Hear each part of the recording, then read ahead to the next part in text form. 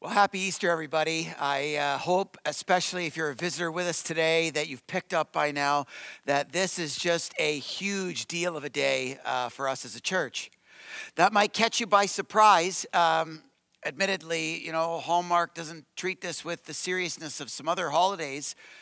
You won't find the parking lot at the Penn Center full this weekend. You won't hear the radio stations playing months and months of Easter carol tunes. In fact, I don't even know if there is such a thing as an Easter carol tune. But outside of the chocolate bunnies, there isn't even really much room for gift giving. It's kind of a fly below the radar sort of weekend for most people. I know that, Thanksgiving, we've got that category. It's real sentimental. Birthdays, that's something that's supposed to be special for us. Christmas, obviously, 'tis the season. But Easter, Easter is one of those that, like I said, it kind of flies below the radar in most places, but not around here. You got to know that Easter, above all else, is like the biggest day of our year in our church's calendar. Easter to us is like Super Bowl Sunday, or in the Canadian equivalent, it's like the Stanley Cup Finals. Especially for those of us who've been participating and respecting the period of Lent, kind of leading up in preparation for Easter. There's been kind of a wedding day style anticipation because of the highlight day that it is. You think of the biggest day of your life, the day that you were proposed to, or the day that you became a mother, the day that you finished college. Easter is that equivalent around here to us. It's a real highlight reel moment in the calendar for sure. And then to top it all off, we've got a baptism of 13 people today, which we always say is a can't miss kind of mountaintop experience for us. So we've just got celebration on top of celebration. We got like gourmet dessert after surf and turf. It's just the epitome of all days around here. And I'm just wondering if all of us can appreciate why exactly that is. In fact, I'm going to spend just a few moments, hopefully not to kind of cramp the celebration, but to kind of clarify it and to give us a bit of sense of why, to us as a church, Easter is that big a deal, kind of the biggest deal of all deals for us today. And it starts really, as the video just alluded to, with the good news of the reality of the resurrection of the person of Jesus Christ. That's really what this is all about. That the fact that Jesus rose from the dead. I mean, we celebrate at Christmas the birth of Jesus. We celebrated a few days ago on Good Friday the sacrificial death of Jesus. But Easter Sunday, what makes it so significant and so special to us is the reality of the resurrection of the person of Jesus Christ. That this person of Jesus Christ, who died a criminal's death on the cross, was literally raised to life. And I say reality because that's really the crux of all of this, is believing that actually was real. If you think about, from this perspective, the Apostle Paul, one of the New Testament writers in the Bible, wrote a letter to a church in a place in the first century called Corinth. And in the first of those letters, in chapter 15, he says this. He says, "I passed on to you what was most important and what had also been passed on to me, that Christ died for our sins, just as the scriptures said, and he was buried, and he was raised from the dead on the third day, just as the scriptures said. He was seen by Peter, and then by the 12, and after that he was seen by more than 500 of his followers at one time, most of whom are still alive, though some have died. And then he was seen by James, and later by all the apostles, and last of all, I also saw him." Okay, the Apostle Paul is referring to what he believes is the most important information that he could provide the church in his day, anchored in the reality of the resurrection of Jesus. Often we make a big deal about the sacrificial death of Jesus because of the significance of the forgiveness that it provides. But we sometimes fail to appreciate the even greater significance of the resurrection of Jesus, which for many of us is actually harder to believe. It's easy to believe and to kind of appreciate that the person of Jesus lived on this earth. The historical Jesus of Nazareth is documented and referred to, all over the place. It's commonly understood. He was referred to as a great moral teacher. And obviously then the death of Jesus is kind of commonly accepted and understood, even the idea that he died a criminal's death on the cross. But where the person of Jesus and the truth of his story becomes a little fuzzy is on this third point. Did he actually rise from the dead? And that's why Paul spends so much time here doing the very thing that triggers in us the confidence that we can believe in the factual reality of the resurrection, what we've been trusting in, for some 2,000 years in all kinds of settings, the eyewitness testimony of people who actually saw it. People who actually saw and touched and interacted with this risen Jesus who just days earlier had died for the sin of humankind. That's what we trust in all over the place when it comes to believing that things are real that we haven't had the opportunity to personally experience or see. We trust in eyewitness testimony. That is still the most credible source of information in our day and age. And Paul's providing hundreds and hundreds of different examples to verify and authenticate the reality of the resurrection of the person of Jesus. Now, that's why Easter is a big deal for us, but not just because it's true, but because of the implications of what the resurrection of Jesus being true actually means. We talk about this from time to time around here, that God, when he first created the heavens and the earth and first created people, he had a vision for our lives. A vision that we would live in close relationship with him.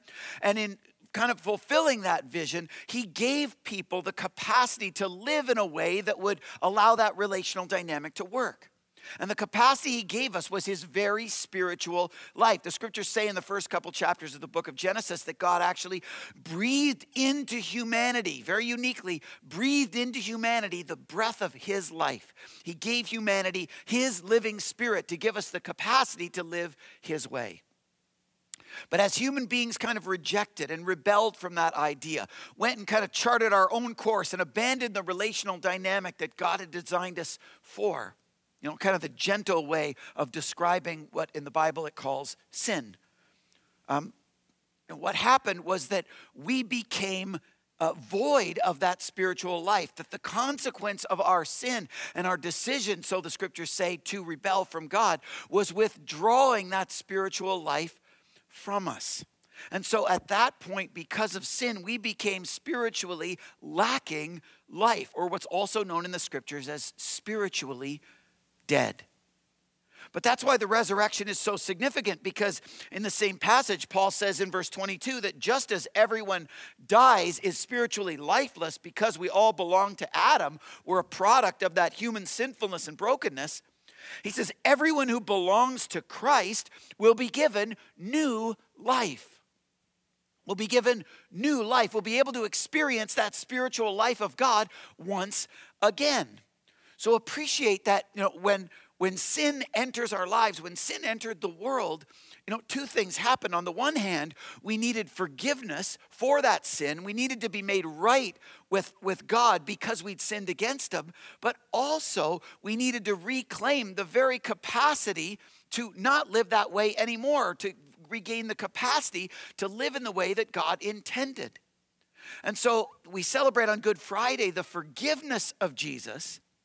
But on Easter Sunday, we're celebrating the resurrection of Jesus because the resurrection provides something fundamentally different. It provides us with Jesus' life. The resurrection makes Jesus' living spiritual life available and accessible to forgiven believers. Now, that's important for us to distinguish on a day like today. The difference between being able to receive forgiveness and the ability to receive Jesus' spiritual life, to receive forgiveness versus to receive his life. Because to receive forgiveness is phenomenal. We celebrated a couple days ago. But to receive forgiveness just on its own, without the reality of the resurrection and without the availability of Jesus' living spirit, if you think about it, it's kind of pointless. In fact, Paul alludes to that. That's why he says in verse 32, if there is no resurrection, let's just feast and drink, for tomorrow, he says, we die. He's saying if there's no resurrection, life is kind of pointless. And if you think about it, it makes sense. Because if the reason I need forgiveness is because of my brokenness and fallenness, the pain that I'm experiencing in life and the pain that I'm bringing to the world, the temptations, the addictions, the habits, the hang-ups, the brokenness that I'm bringing to relationships, if that's what I'm bringing and that's my experience in this world, if all I have is forgiveness, then all I can be is forgiven. If all I have is forgiveness, then all I can be is forgiven, and meaning I'm still living in that condition. I'm still living in that brokenness. I'm still living in that quality of life. I'm still living in those fractured, pain-filled relationships. I'm still living in those circumstances based on those decisions that I've made for myself. I'm not actually experiencing any different quality of life, so the forgiveness is kind of futile because I'm still living in the pain and the brokenness of the sin that I'm in. The good news of the resurrection, though, is that in raising Jesus from the dead, God conquered sin and death once and for all. And when we become spiritually alive by receiving the availability of God's living Spirit, we can experience that victory too. That's why it says in verse 57, thank God, 1 Corinthians 15, thank God, Paul says, that God gives us victory over sin and death through our Lord Jesus Christ. That's the difference that the resurrection makes that's fundamentally distinct from the difference that Jesus' death and his forgiveness makes. Forgiveness cleans us of our past. Resurrection makes Jesus' spiritual life available, which gives us a capacity for the future. If you're in a place today and you're wondering, and dreaming that you could experience a better quality of life in the future, it's only because of Jesus' resurrection that that's possible. If you're wondering in your hurt and your pain whether healing is available, the answer is yes, but only through Jesus' resurrection life. If you're hung up in addictions and habits and struggles and wondering if freedom is available, the answer is yes, but only through Jesus' resurrection life. If you're struggling in relationships and brokenness and conflict and wondering whether you could ever experience restoration, or experience those relationships improving, the answer is yes, but only through Jesus' resurrection life. If you're wondering if your potential could be realized to a vastly greater degree than it currently is, the answer is absolutely, but only through Jesus' resurrection life. It's only through Jesus' resurrection life that we have the capacity to experience a different quality of life because of the availability of God's Spirit through the reality that he made it available in the risen Jesus. But without the resurrection, we have none of that. Which is why in this passage in 1 Corinthians chapter 15, Paul anchors the whole idea in verse 17 where he says, if Christ has not been raised, then he says your faith is useless. And if our hope in Christ is only for this life, meaning just to experience forgiveness from our sin, we are more to be pitied than anyone in the world. If all that this Christian message and all that the person of Jesus can offer us is forgiveness from our sin, then all we have is a quality of life where we live in the soup of our sin and brokenness, and the best that we have is to be forgiven from it. We can never be set free. We can never be, improved. We can never be upgraded. We can never be transformed. We can never be changed. We can never experience a greater quality of life. We can never have hope. And ultimately, that's what Easter Sunday is all about. That's what makes Easter Sunday just such a big deal to us and to others who follow Jesus. Because of the reality of Jesus' resurrection, his spiritual life has been made available and accessible to forgiven believers. And because his spiritual life is available and accessible to forgiven believers can have a capacity to live differently than they were ever able to live in their spiritually lifeless state. And because forgiven believers indwelt, receiving that spiritual resurrected life of Christ, have capacity to live differently, we can have a hope for the future, not just for tomorrow, but for all eternity that we otherwise would never be able to have. Do you see why Easter Sunday is such a big deal? The reality of the resurrection means the availability of God's spiritual life in Jesus, which means a capacity that we can live differently, which means hope for tomorrow and for all eternity. The resurrection is our key to hope for the future. Without it, we have no hope. Without it, we can have no change. in the quality of life that we're in. I'm wondering today, are there areas in your life that you would love nothing more than for God to change? Not just like lose a few pounds, deal with a few gray hairs kind of change. I'm talking about fundamental, heart level, interior character kind of change, relational kind of change, trajectory altering, quality of life transforming kind of change. Are there areas in your life that you would love nothing more than to experience a different quality of life? If that's you, then we want to do what we do all the time around here and invite you into what we consider to be the adventure of a lifetime as together we learn to follow Jesus. We learn to live under his leadership to a greater degree and learn how to receive and how to depend on that very spiritual life that he's made available through his resurrection to a greater and greater degree. We want to invite you into that adventure that earlier in the service we referred to as a movement where we not only get to experience the wonder of God transforming us, we also get to experience the beauty of God uniting us and using us to transform others through the power of his resurrected Spirit. That's why today is such a big deal, because it gives us the opportunity to offer hope to people that your life can be different. And I know that that's true for all of us.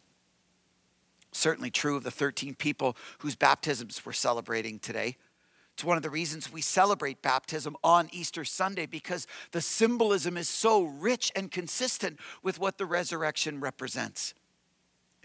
When people come into the baptism tank, you'll see in just a moment, we immerse them fully in water. And the idea of water immersion is to symbolize the cleansing that people have of their sin by Jesus' shed blood. Through Jesus' death, we can be cleansed of our sin. That's what we celebrated on Good Friday. But baptism doesn't stop there, because the motion of baptism in submerging and immersing under the water and then popping out of it kind of represents the death and the resurrection of Jesus that makes it possible. And as a person comes out of the water, having been soaked in it, representing that they've been washed, they're popping out, representing that Jesus is alive in them, representing that he's risen not only out there, but in them, and that their future is bright and hope-filled, not just for this life, but for all eternity because of the reality of the resurrection. That's what we're celebrating in these 13 lives. And, one of them happens to be someone in our own home. I've said a number of times that the two biggest highlight moments for me would be the day, if God would provide that I'd get to baptize my parents, and then the day that I'd get to baptize my kids. And at our Glenridge location this morning in our second service, I'll have that opportunity for the very first time, as if Easter Sunday could be any more unbelievable for me. But I know, and the whole reason I am involved in this team and doing what I'm doing, is that there are more than just these 13 people who could use God to change their lives. There are more than just these 13 people for whom Jesus died. There are more than just these 13 people for whom Jesus would love nothing more than to make a profound, fundamental difference in the quality and condition of our lives from here on in. And I wonder today if one of those people might be you. So this morning, as you hear the 13 people's stories, or more accurately, as you hear the one story of God's faithful activity through the lives of these 13 people, consider what it would be like for God to tell that story in you. Consider what it would be like for maybe, for the first time, to maybe give God a chance. To not only experience his forgiveness, but to receive his resurrected spiritual life. And in receiving his resurrected spiritual life, to receive that capacity to change that can give you hope that tomorrow, let alone all eternity, can be different than what it is today. We would love nothing more than for your story to match their story of God's timeless faithfulness in your life and in ours as a community. So as you reflect on how God could tell that story in you, let's celebrate together God's story in them. Check out this video.